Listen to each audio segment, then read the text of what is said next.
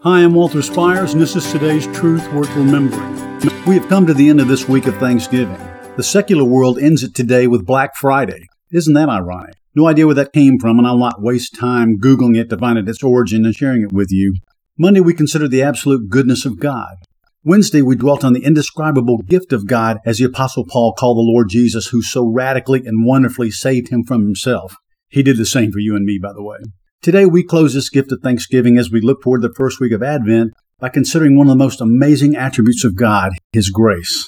You'll read or hear Bible teachers refer to two types.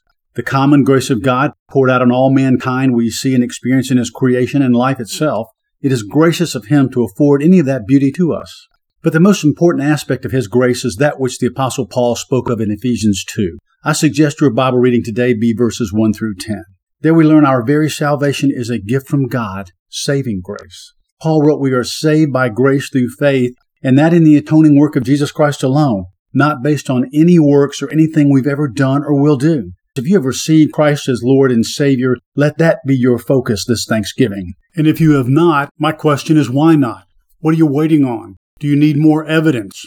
Look to the Bible. Look to creation.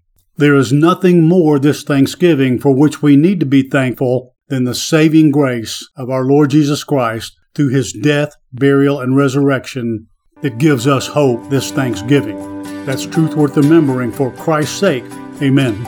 To learn more about how you can become a Christian or grow in your walk with the Lord and receive freely of all the biblically based content we have created or donate to help keep this ministry going strong, go to onlyjesus.life. That's onlyjesus.life.